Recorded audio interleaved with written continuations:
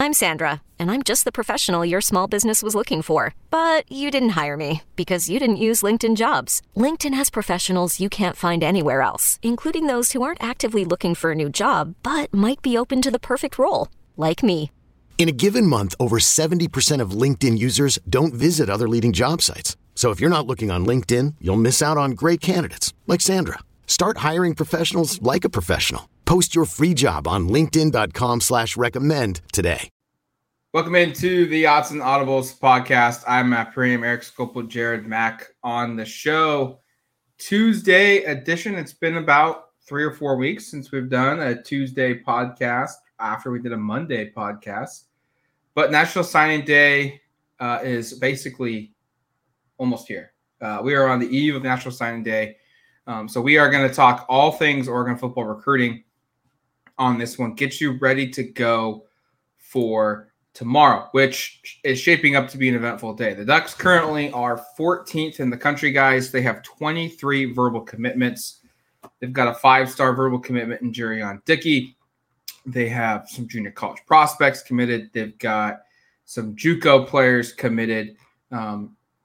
They are near the top of the Pac-12 conference as well, if I'm mistaken. They may be still number one. But it's been an eventful couple of weeks. It's an eventful couple of days. There's been a lot to get to. We'll talk about the Dante Moore stuff. We'll talk about some of the other things that are transpiring for Oregon football. But right now, just kind of stand above this class and what stands out. I'm hot and cold on this class. I think that's for me what the standout thing here is. They've got a lot of talent. They've got a lot of players from good states. I mean, they've hit Texas hard. 4 verbal commitments. Don't normally see that. They've gone across the country. But I don't know beyond maybe the top 2 guys, Jurion Dickey and Kenyon Sadiq.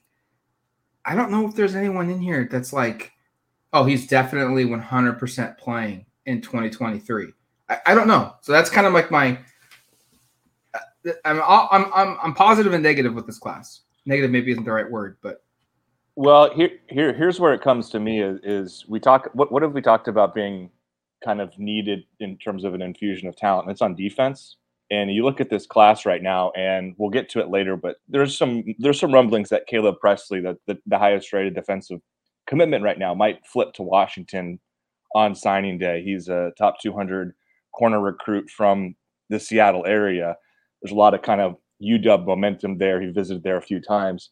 If that ends up being the case, you look at this class now and go, well, there are a ton of 4-stars in this class, but none would be, I think, in the 247 top 24/7 because Amari Washington and Cole Martin, who are your highest rated defensive recruits, I believe, are outside of the 24/7 top 247. It's so annoying that we call it the top 247. I understand why from a marketing perspective, but it's hard to say, I guess.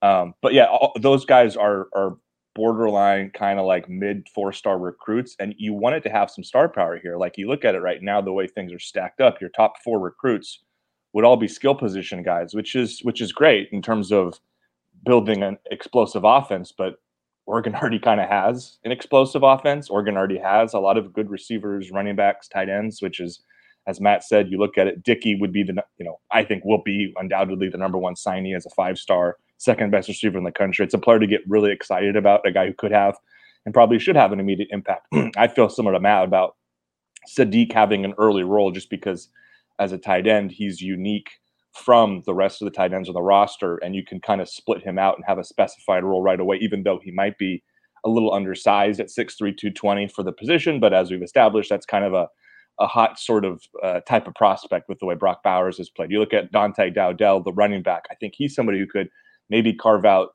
a short yardage role or contend for reps. And then if Presley's not in the class, the 4th highest rated is Ashton Cozart, a receiver from Texas. Explosive, I think, speed guy. I think that's a guy who I don't expect to have a role right away. So we've already run through. They're your top 4 recruits are all on the offensive side of the ball as skilled positions.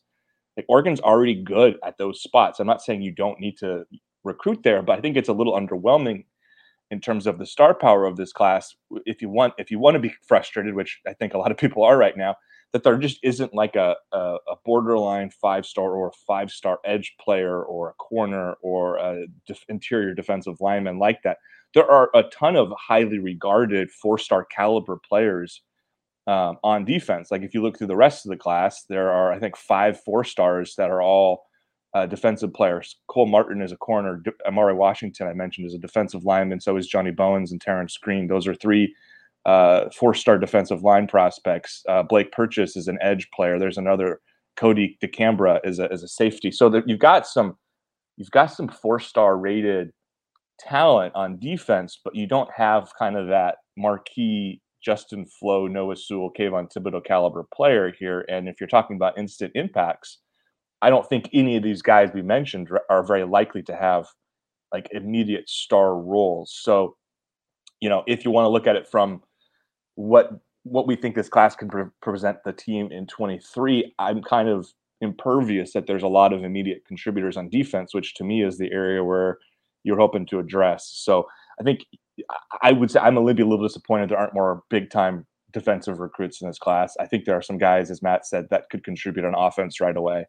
And then, of course, we'll see what happens in the spring, and maybe there's some surprises. We'll get to some names that might be kind of on Oregon's radar here for Wednesday. But as things stand right now, I just kind of look at it and go, like, there's not a lot of defensive star power here for me.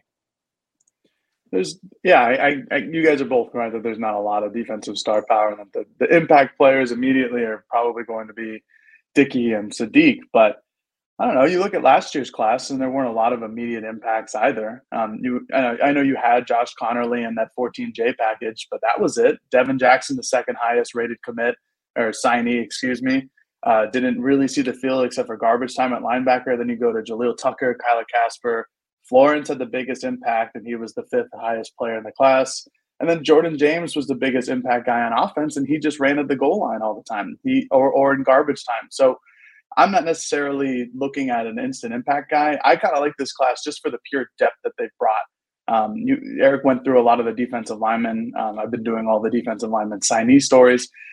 These guys are good, and I think there's some good disparity between what their composite score is and what their top 247 score is. Like Blake Purchase is a top 125 player in the country according to the top 247, but he falls almost near the 300 rank in his composite score. So there's some differential there. I really like his film. He's somebody who, frankly, I think could be an instant impact guy. He's in that kind of tweener edge role, but what I think he does best is he actually gets out into pass coverage and can cover running backs coming out of the backfield or tight ends, something like that. I think there are some potential instant impact guys, but I don't necessarily look at the need for a potential impact guy from a lot of recruiting classes unless it's like a star quarterback or a star defensive end. And yeah, there isn't that. Nateo Uyunglele is still on the board as a potential star impact guy that Oregon could still land. But you look in years past, and other than Noah Sewell and Kayvon Thibodeau, who are obvious NFL guys, they haven't had too many instant impact defensive players. And I think it's just the name of the game. I think it's harder for a defensive guy to come in and learn the system and immediately develop and immediately jump in and start playing rather than it is for a wide receiver if they're correctly used. If you think of what the offense might have looked like in 21, if Kenny Dillingham were the offensive coordinator, where you have Thornton, you have Franklin, they could have gotten in more.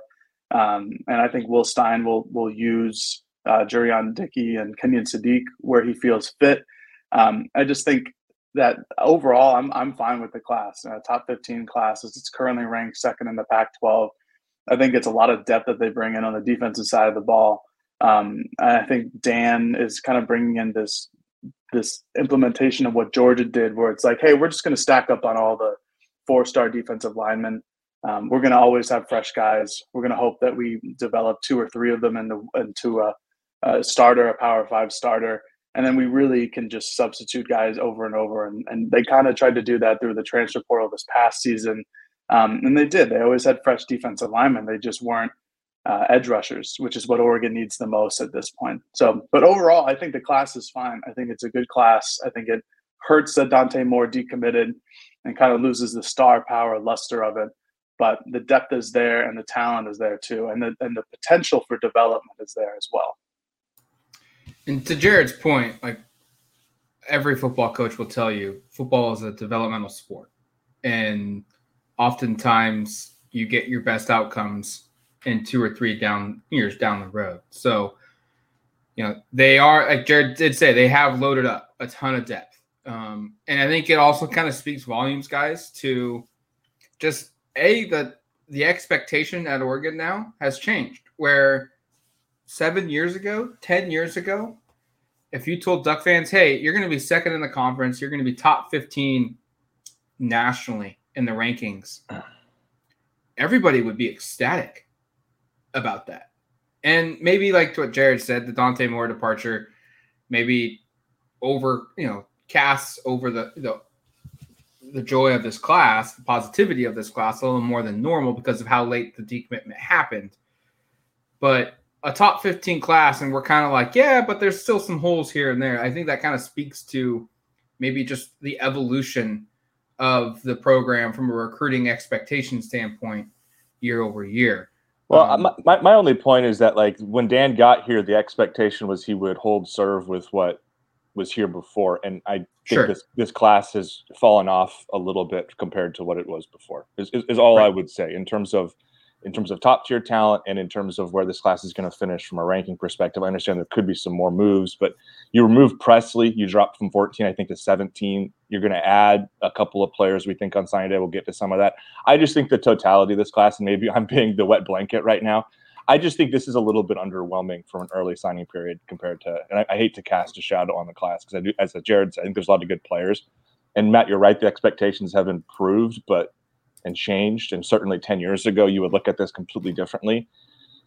At the same time, the expectations have changed because Oregon wants to be considered a contender. I don't know if this class is a class that you look at and say it separates you from much of, I mean, obviously the conference, but from the other teams that are trying to contend. It doesn't separate, in my opinion. So that's the only reason I'm being critical, because I think the expectations have been elevated. And if you ask me, I think this class doesn't quite reach the expectations that most people had for what Dan was selling early on this cycle, especially with all the big names they're in on. So, even a month ago, I'm probably being a little bit, like I said, a wet blanket, but I'm just being kind of honest on where I think people thought this class was going and where it ended up arriving at. All right, what do we, when we look at this recruiting class, what are the top commits right now? Like, I think obviously Dreion Dickey is the highest rated guy. He's the only 5-star. But like let's eliminate him from the discussion because that would be easy for all of us just to say, the Dreion Dickey is the highest rated guy that's on the team, so that stands out the most. Like and maybe it's a positive or a negative. Like, to me, I'm kind of surprised, to Eric's point, like they haven't necessarily added a guy yet that you look at and say, yes, he is going to be a day one edge rusher for Oregon. Like, and that could even be this is going to be a blast from the past, a Kenny Rowe. I don't know if Jared probably doesn't, but because it was before his time. But do you remember when he showed up as a true freshman? Like, he left as a dominant player at Oregon. But when he was a true freshman, it was very clear all Kenny Rowe was in for was pass rush. Like, everyone knew, Kenny Rowe's in. Oregon thinks it's a pass. So that's what they're out there for. And he only played like a handful of snaps, but it was just because he was a special pass rush guy. Is Blake Purchase that player? Possibly. Is Tatum Tuioti that player? Possibly. But there isn't that bona fide guy yet. Maybe it's someone like a Amari Washington from Arizona, or maybe they can go in and they can pluck Ashton Porter from Texas and he fills that role. Or maybe Dan's defense doesn't need that fast twitch, speedy guy off the edge. And, the simulated pressures will create the pressures regardless of it. I think that's just the interesting thing. Even when you factor in the transfer portal, like, I don't know. I think that, to me, from a negative standpoint, is what stands out. And then I also just love, to Jared's point, like, whether they're not an elite pass rush specialist, but they have loaded up on D linemen, and I like where the D linemen are coming from. Texas, they've got multiple guys there, and then They've got some guys from Arizona coming in as well. I think they're going to be really good against the run down the road. No, and that's probably, if you want to, I mean, because offensively we've kind of addressed, I mean, I think that's pretty obvious. They've got some skill players out wide. I think I've been and continue to be a really big fan of what Dante Dowdell can be. So I don't know if we need to rehash that. The class obviously needs a quarterback, but we'll get to the Dante Moore part. Obviously you weren't going to recruit another quarterback while he was still committed. That would have been a blunder. I think offensively, if you want to be more critical, the offensive line probably lacks a little star power as well. I don't think there's any question there. They've got a couple of 4 stars, but they're both kind of on the back end. Silva's a big-time JUCO.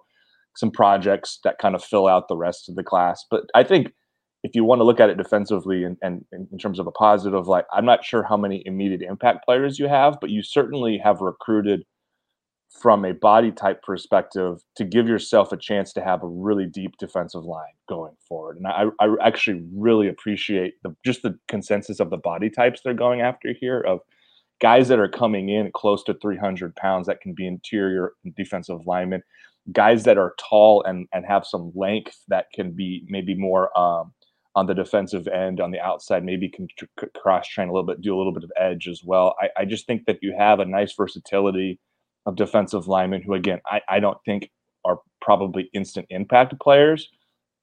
But between Green, Bowens, Washington, we think they'll probably land Porter.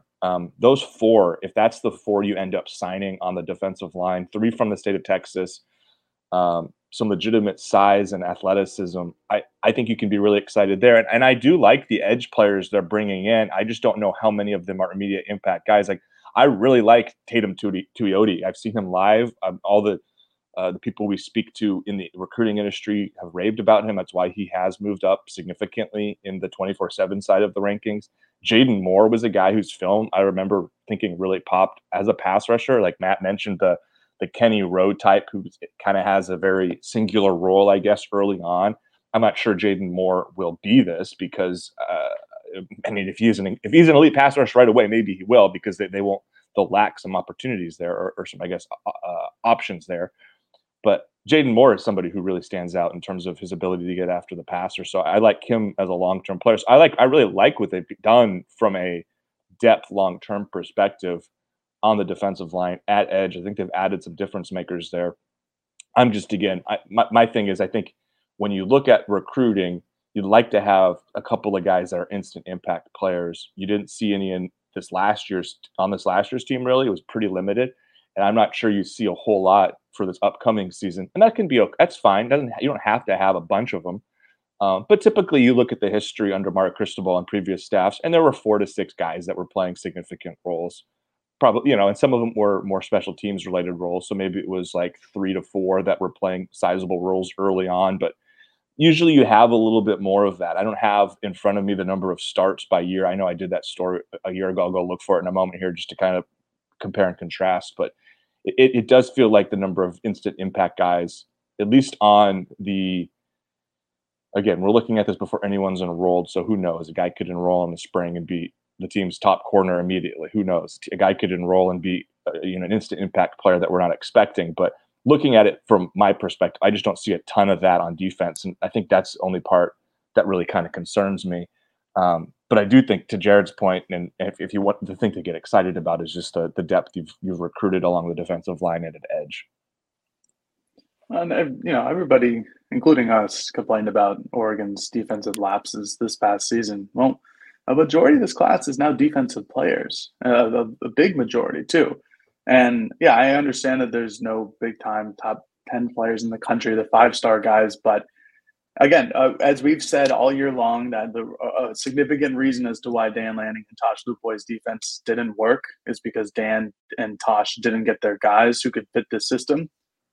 Here they are. This is their first opportunity to showcase this. And I think it's a difference in opinions and methods as well between Mario and what Dan's trying to do in terms of entering the transfer portal and getting a couple names there on top of adding it to your 4 stars in your recruiting class. Because we've talked about this on the podcast before. Yeah, you can land a 5-star kid, but they might not be immediate impact ready or impact ready at all.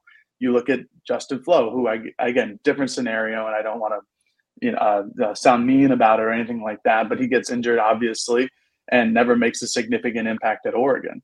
And you never really know with these recruiting cycles, because a player like Brandon Dorlus, who was one of the worst players in his recruiting class, ends up being the best player on Oregon's defense for a year and a half, nearly almost two full calendar years.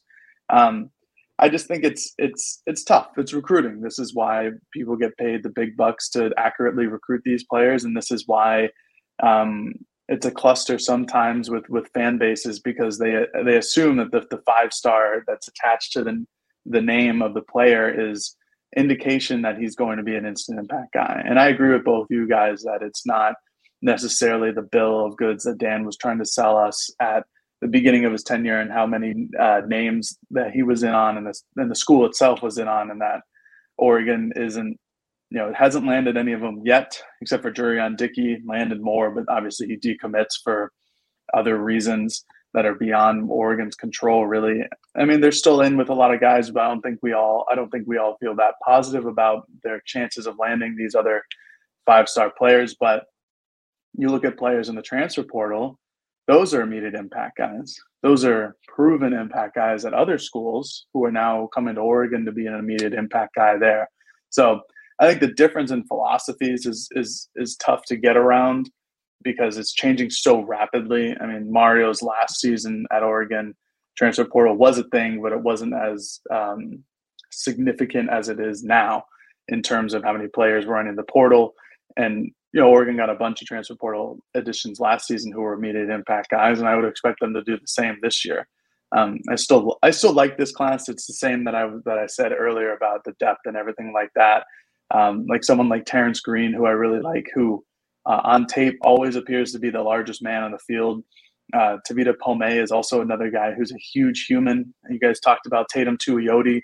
I think he recorded 30 tackles for loss this past season at Sheldon High School, which is an outrageous number. Will that translate to college? Maybe, maybe not. But that's the fun of recruiting, is these underrated players like Jaden Moore, whose film I also liked.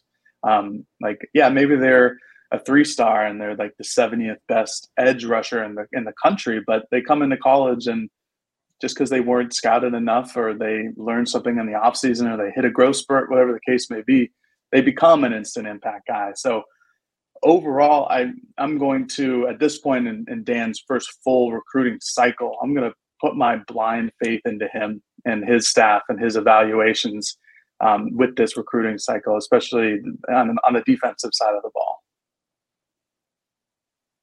Let's take a quick break, and when we come back, we'll dive into the unfortunate news that transpired on Monday with Dante Moore, where Oregon goes from here, and some other things to be watching on National Signing Day, because it's going to be exciting.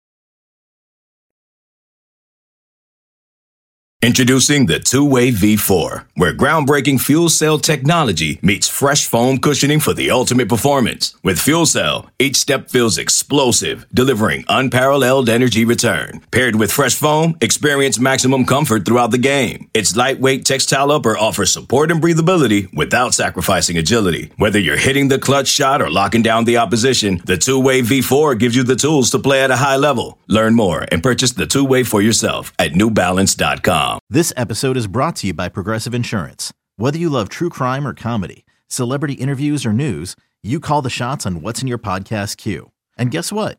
Now you can call them on your auto insurance too, with the Name Your Price tool from Progressive. It works just the way it sounds. You tell Progressive how much you want to pay for car insurance, and they'll show you coverage options that fit your budget. Get your quote today at Progressive.com to join the over 28 million drivers who trust Progressive. Progressive Casualty Insurance Company and Affiliates. Price and coverage match limited by state law.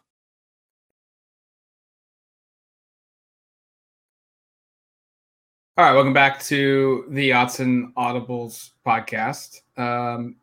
Dante Moore has flipped to UCLA. We don't need to go much into why that happened or, the transpires of it. But what does Oregon do next? I think Eric was the one that brought it up, that said Oregon now needs to find a quarterback in this recruiting class. We've debated on this show a couple times, like portal.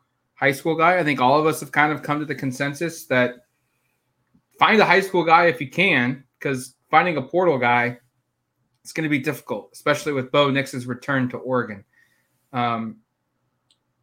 We can say the name now. Austin Novosad is linked to Oregon. He's a Baylor commit. Steve Wiltfong has him as a guide to watch on signing day to see what he does. And the interesting there is, can Oregon get him to flip? Can Oregon get him to hold off signing his letter of intent with the Baylor Bears? Austin Novosad's a 4-star Elite 11 quarterback out of the state of Texas. Will Stein offered him when he was at UTSA. Obviously, Austin and I think it's Drip Springs, Texas. That's such a phenomenal name of a town. Is really close to Austin, so there's some connection there with Stein. That's maybe the biggest thing I'm watching on Wednesday is 8 a.m. Central Time. Does Austin Novosad's NLI go into Baylor? If not, and the day goes longer and longer and it hasn't been sent in, that's more and more good news, positive momentum towards Oregon, I think. We could see Caleb Presley flip, like Eric mentioned a couple times, to Washington. And then there's just, a bunch of 5-stars that, like Jared said, I don't know if Oregon really is the school for any of them, but they're there. They're in the thick of it. And signing day always delivers some kind of surprise, whether it's for Oregon or whether it's just across the board nationally. Every year you get some 5-star surprises. Can Oregon muster one? It's been a long time, guys, since we've gone into a Wednesday and it's always been like, well, there's maybe one or two things that could go this way or that way. This is like 13 different guys that could make widely different decisions that could alter positively and negatively this entire perspective of this class. Yeah, and to the point about I think it's Novosad. I think that's how you would pronounce it based upon spelling. And Dripping Springs, Texas is a great name for a city, and it feels very appropriate that that's in Texas. If he were to flip from Baylor to Oregon, he would become the class's second highest rated player. Currently the 10th best quarterback in the country based upon the composite. We have him at 9 in the 24/7 specific rankings. Big time prospect. And to get, if that's your, I guess, fallback option, I think you feel pretty good about it. I was going to draw a comparison to when Oregon went from DJU to Jay Butterfield in 2020, but then I realized, well, it didn't really matter because they were probably going to strike out with which either one they ended up with.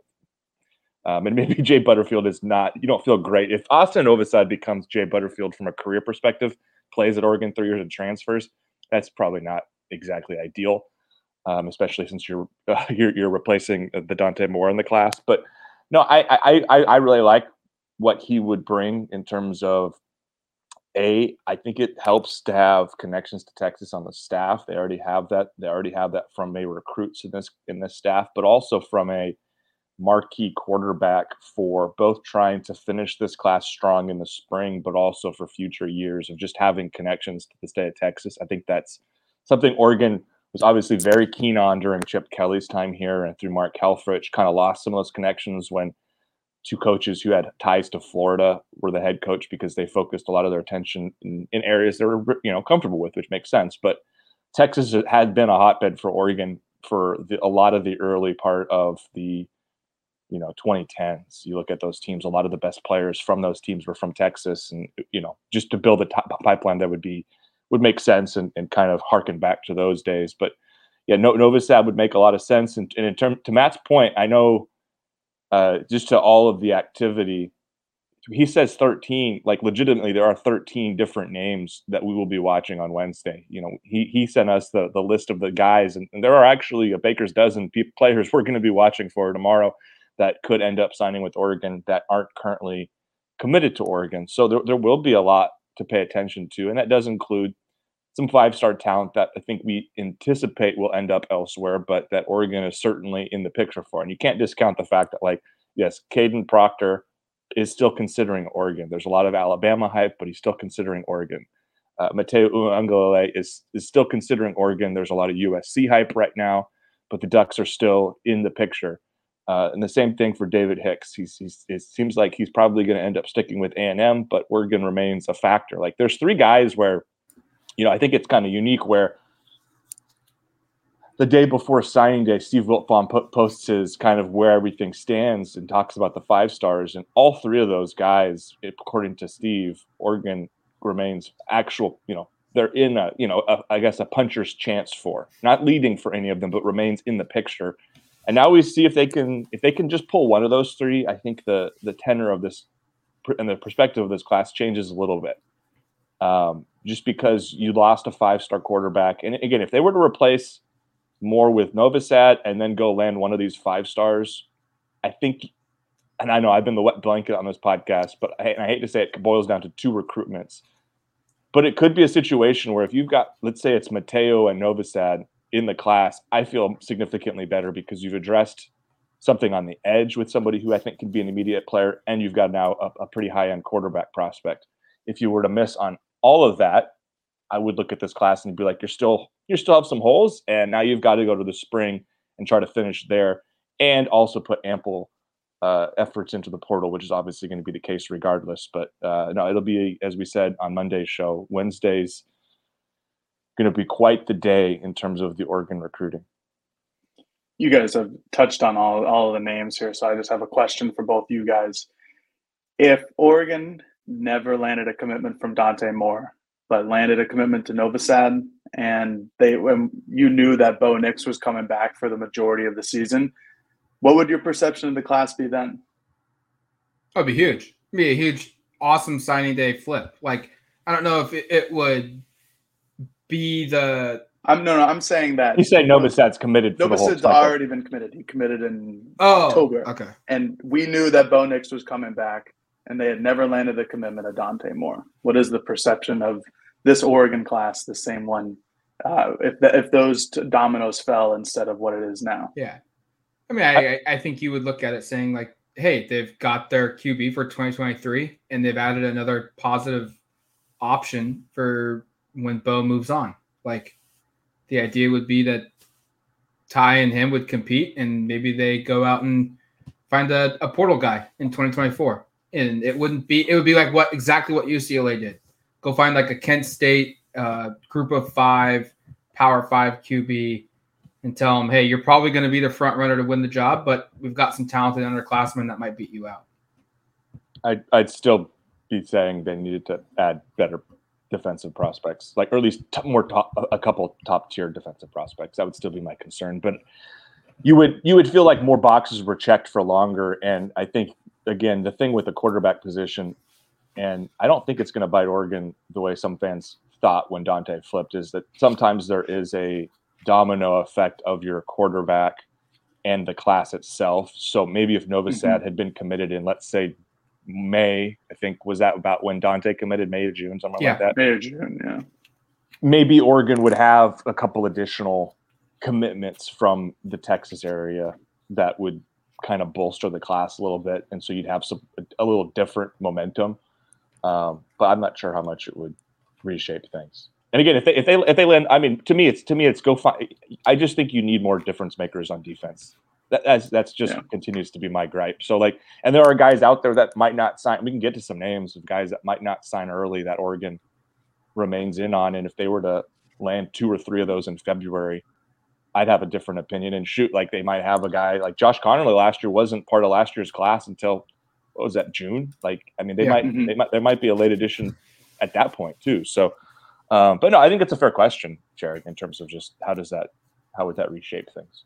I think question back would be like, okay, you lose Dante Moore, you lose Caleb Presley, he flips the UW, but what if that opens the door for Oregon, whether it's going to happen from a recruiting perspective or we factor in the NIL commitments that we're going to have to go to those 2 players, particularly Moore, can maybe get spread out to a couple other players, and all of a sudden they add Novosad, and they also add Dalen Austin and Roderick Pleasant. Dalen Austin is considering maybe signing on Wednesday when he was like one of the guys Eric was mentioning of potentially waiting. And Roderick Pleasant is also considering or is leaning towards not signing with anybody in December and will sign in February. I think he's actually on the record saying he won't be.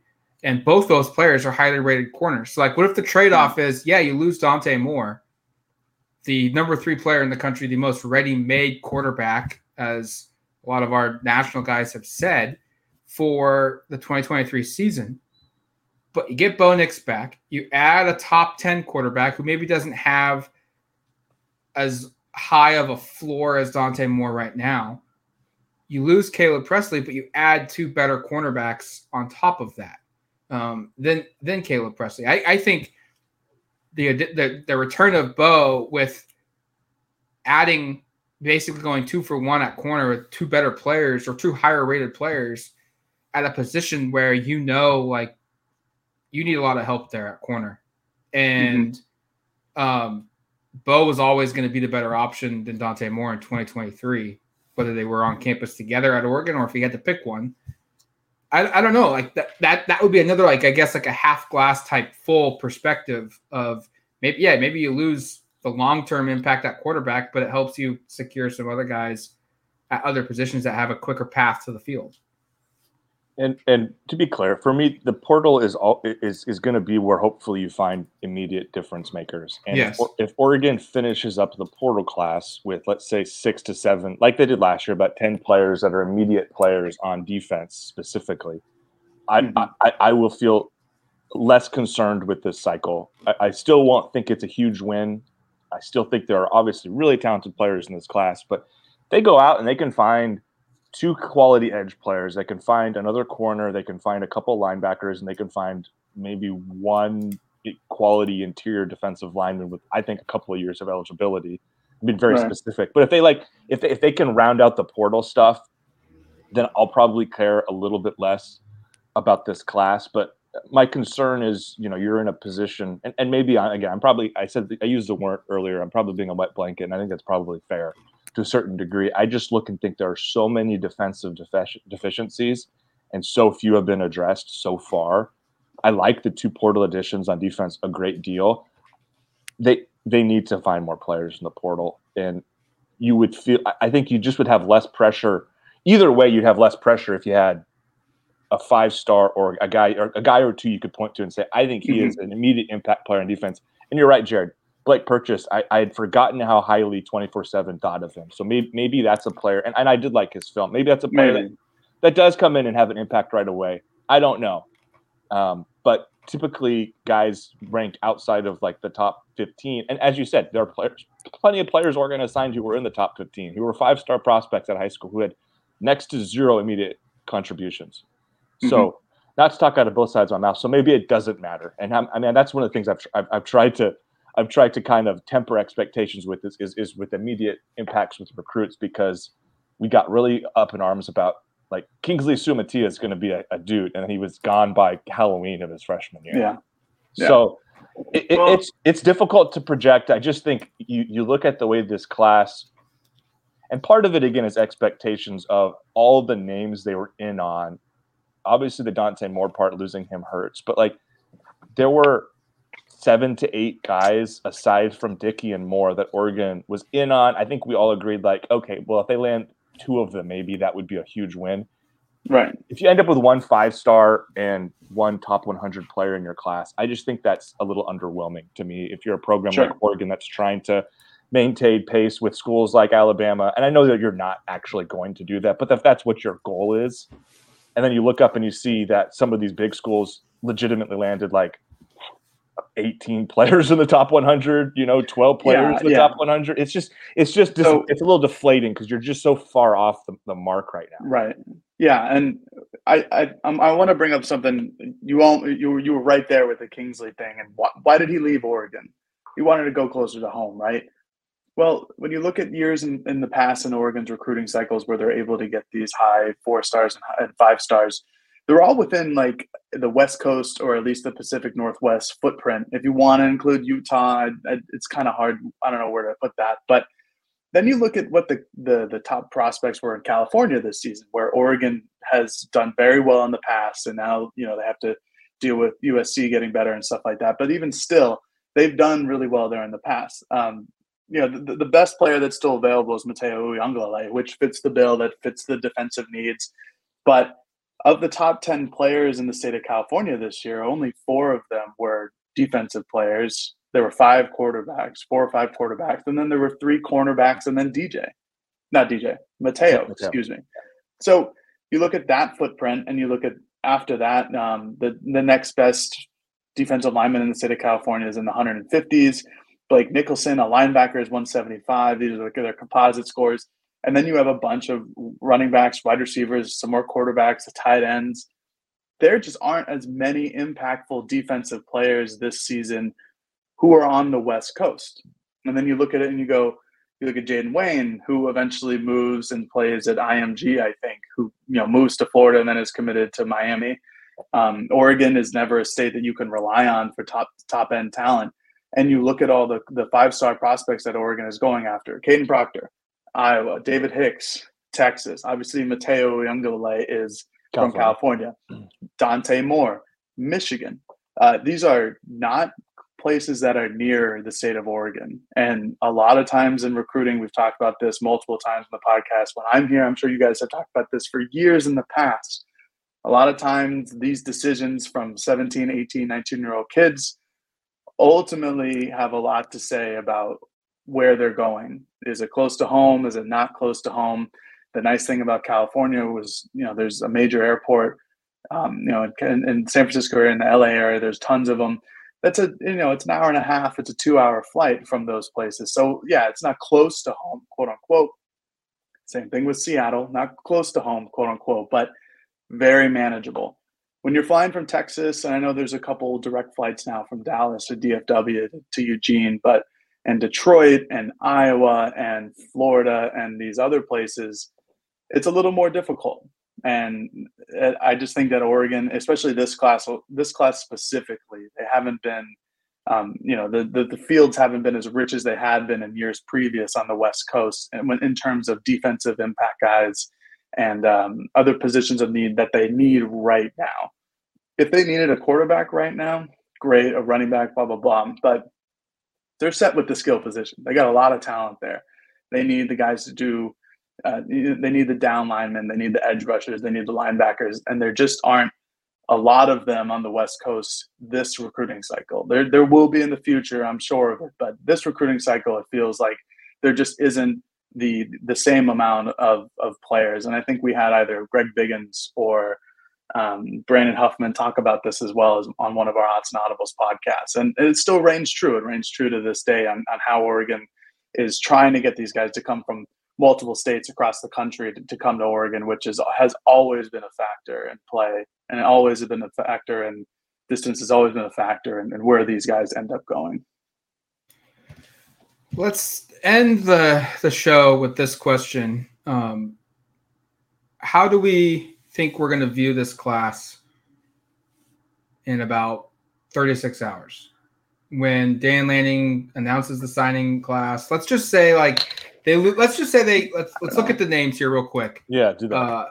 They lose Presley to Washington, but let's say they throw in and they get an Ashton Porter.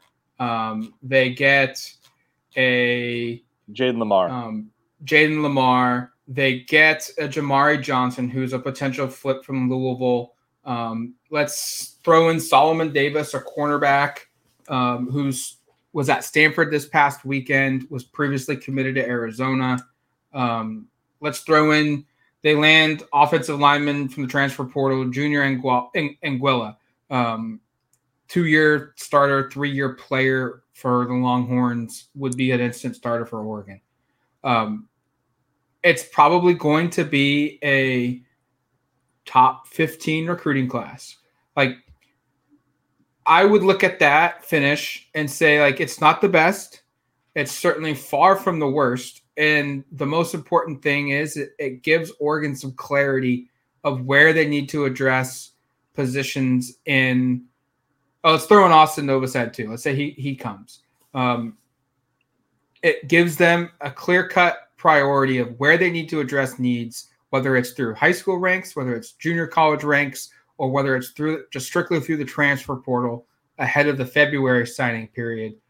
And I think for a program like Oregon, that's kind of what you want. I think you want to go into the next period with a clear-cut idea. Hey, we need to solve these 3 areas or these 2 position groups, and that's it. You don't want to be sitting here saying, well, we need to add a quarterback. Boy, we really need to add a couple corners. We really need a pass rush guy. Oh, what about that linebacker group? We also still need to add that player to this mix. Oh, and we still need an offensive lineman. Like when you're sitting here scrambling to fill 5, 6, 7 position groups the second period, that's problems. And I think we could see Oregon get to where they have only 2 or 3 position groups they really need to hit home that second period. And let me now be more of a glass half full person. If you want to look at it like, again, if you change your expectations and go, let's not worry about contending with Texas A&M and Alabama and Georgia and Ohio State on the recruiting, and you go, USC's not going to be in the conference very soon, and you just want to focus on Pac-12 teams, this class is by far the best class of teams that'll be in the Pac-12 come 2024. So if you want to have a more regional, more conference championship kind of focus, this class is very good compared to your peers in the conference. Like you look at the composite score right now, Oregon is at 256. I think with the additions Matt's talking about, probably get close to 265, 270, somewhere in that range. Novosad would give you a nice bump. Matt, if you want, you could throw it in the class calculator just to see what that number would look like. But the next best class in the Pac-12, if you take out USC again, who won't be in the conference, would be Utah in the 220s, Washington in the 210s. Those teams have a combined 9 blue chip players. That's 5 and 4-star players. Oregon still has 14. If they were to add the guys Oregon that Matt is talking about, that number is like 16 once you remove Presley. Still excellent numbers. So if you want to talk about it that way, and here's why I'm trying to be glass half full. If you just want to talk about it regionally and you want to talk about it in the conference, you certainly have the best class, and that's a real positive thing. If you want to get, again, to the national element of you want to play for national championships, I think this class falls short.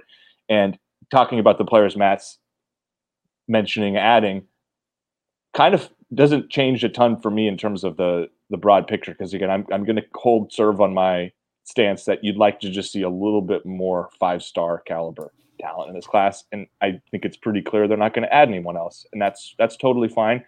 In terms of, hey, this is going to be a really good Oregon class. It's not a class that contends with the other big classes based purely on recruiting rankings. We know how faulty that can be. I know there's been message board posters who talked about it and have done their own quote unquote studies, which I always think is a funny term for somebody who's just like on a message board to say, I did a study on recruiting. But I'm just like running through and being like, I think somebody said this morning, their study on recruiting from Oregon perspective, from like, they did like a 6-year sample, about 50% of the kids never become like big time contributors at Oregon. And if you look at it from this class and say half these guys aren't going to matter, there are probably going to be the other half that do matter and have significant contributions. And I don't think this class is lacking players who could at some point contribute at Oregon. I'll make that very clear. I just look, I was doing my little, as Jared said, he did the defensive line and some of the defensive positions. I was doing some of the offensive positions. I kept writing, I don't see immediate impact, but boy, in 2 or 3 years, these guys could contribute. That was basically what my line of thinking was for everyone except for Jurion Dickey and maybe Dante Dowdell and Kenyon Sadiq that I had in my little groups. So I want to be very clear. Like, I think there are plenty of guys that in 2024 or 2025 could be big contributors. I just don't think this class, aside from a couple of guys, has many 2023 guys, and that can be totally fine. And I think Oregon will be very competitive in 2023, assuming they hit the portal really hard. I just don't know if you look at this class as being a class that has some of that star power. And that's the only part, I guess, that I'm disappointed with. And I'm probably, again, being a bit of a wet blanket this entire podcast, and I apologize for that. I will try to have a better attitude tomorrow.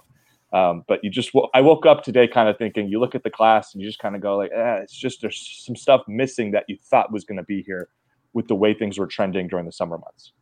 So I did the calculator for you. Thank you. The additions of Novosad Jr.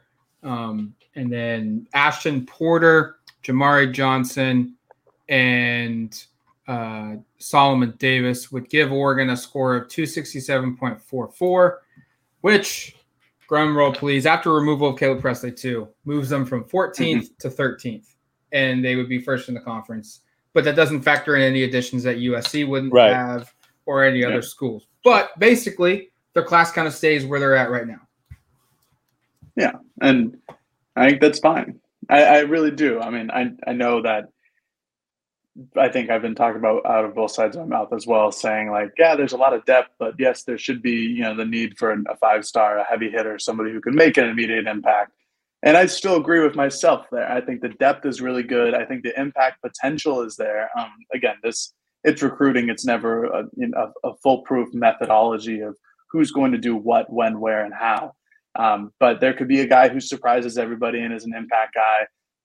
We see it basically every single season. We saw it like this last year with Kamari Terrell, was like a special teams dude who was always on the field. And again, it's special teams.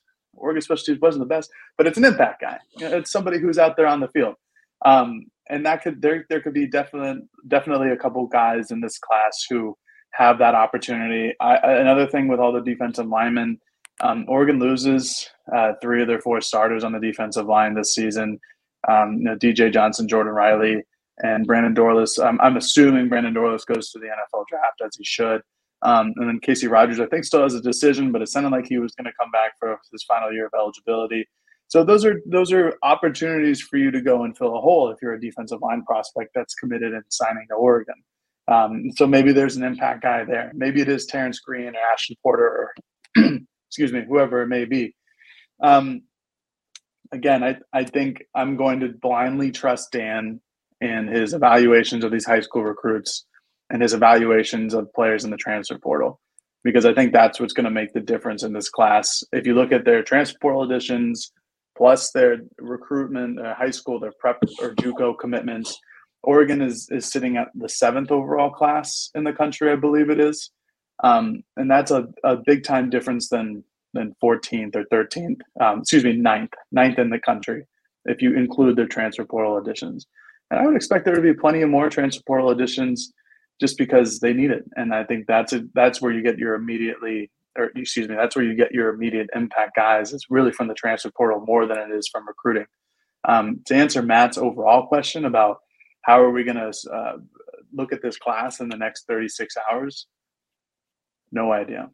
I genuinely have no idea, just because of all of the things that could happen. Because just last week, on Monday or our Monday podcast, our Wednesday podcast, we had great confidence in Dante Moore's ability to sign with Oregon. And then this Monday, unfortunately, no, that did not come to fruition. But we are sitting here and we've talked about all the 5 stars that we don't feel comfortable saying that, Oregon's got their best foot forward. Maybe they do. Maybe in the next 18 hours or whatever it is until all those guys sign. Maybe Oregon gets that final push that sends them over the finish line and they sign 1 or 2 of those guys, and then the class suddenly looks a lot better. The recruiting is very volatile. It's really fickle. There could be a decommitment, someone who pushes back their signing from Oregon's class, from another class. It's all over the place. So, and this year, like you guys have both mentioned before, specifically this year is not as set in stone as it has been in years past. Even though there's only been 1 decommitment from the Ducks this year, and that was more on this Monday. So I'm excited. It's going to be hellacious at points, I'm sure of it, trying to keep track of everybody and what they're doing. But I think it'll be a good class regardless. I think Oregon's going to be sitting pretty at the end of the day. Yeah, there's going to be a lot to get to, a lot to watch transpire. Like Jared said, it could go a bunch of different directions. Hopefully you stick with us here on DuckTerritory.com, here on the Odds and Audibles podcast. We'll break it all down tomorrow as it happens and as it gets completed. And then we'll have a ton of coverage on the site on DuckTerritory.com, talking all things Oregon Duck football recruiting. And just know that, hey, it's not over. There's still the February signing period. The transfer window technically is still open for players to get into the portal. I think it was Jared that said it yesterday. Like there's going to be that that wave of second commit of portal entries that hit after bowl season, and bowl season basically wraps up here in about 11 days. The playoffs will play out, and those teams will then see another wave. But here in about 12, 13 days, we're going to see a huge rush of another group of transfers, which could drastically impact Oregon, could, positively or negatively. We don't know. But hopefully you stick with us as we see it happen here on DuckTerritory.com and Odds and Audibles. Until then, you've been listening to the Odds and Audibles podcast. Talk to you later, folks. Peace. Okay, picture this. It's Friday afternoon when a thought hits you. I can waste another weekend doing the same old whatever, or I can conquer it. I can hop into my all-new Hyundai Santa Fe and hit the road. Any road. The steeper, the better. Because my all-new Santa Fe is available with H-Track all-wheel drive, so I can hit the trail without a worry in the world. Heck, with 3 rows and best-in-class rear cargo space, I can pack the whole family in with all our gear. We've got available dual wireless charging for our phones, so we'll never lose touch with civilization, and we won't lose touch with the primordial power of Mother Earth. So which is it? Waste the weekend or do something a little more epic? And conquer it in the all-new Hyundai Santa Fe. Visit HyundaiUSA.com or call 562-314-4603 for more details. Hyundai, there's joy in every journey. Let's go! It's the most all-star studded challenge ever. And this time, it's every competitor for themselves. Best challenge ever! The Challenge All-Stars. New season now streaming on Paramount+. Go to ParamountPlus.com to try it free. Terms apply.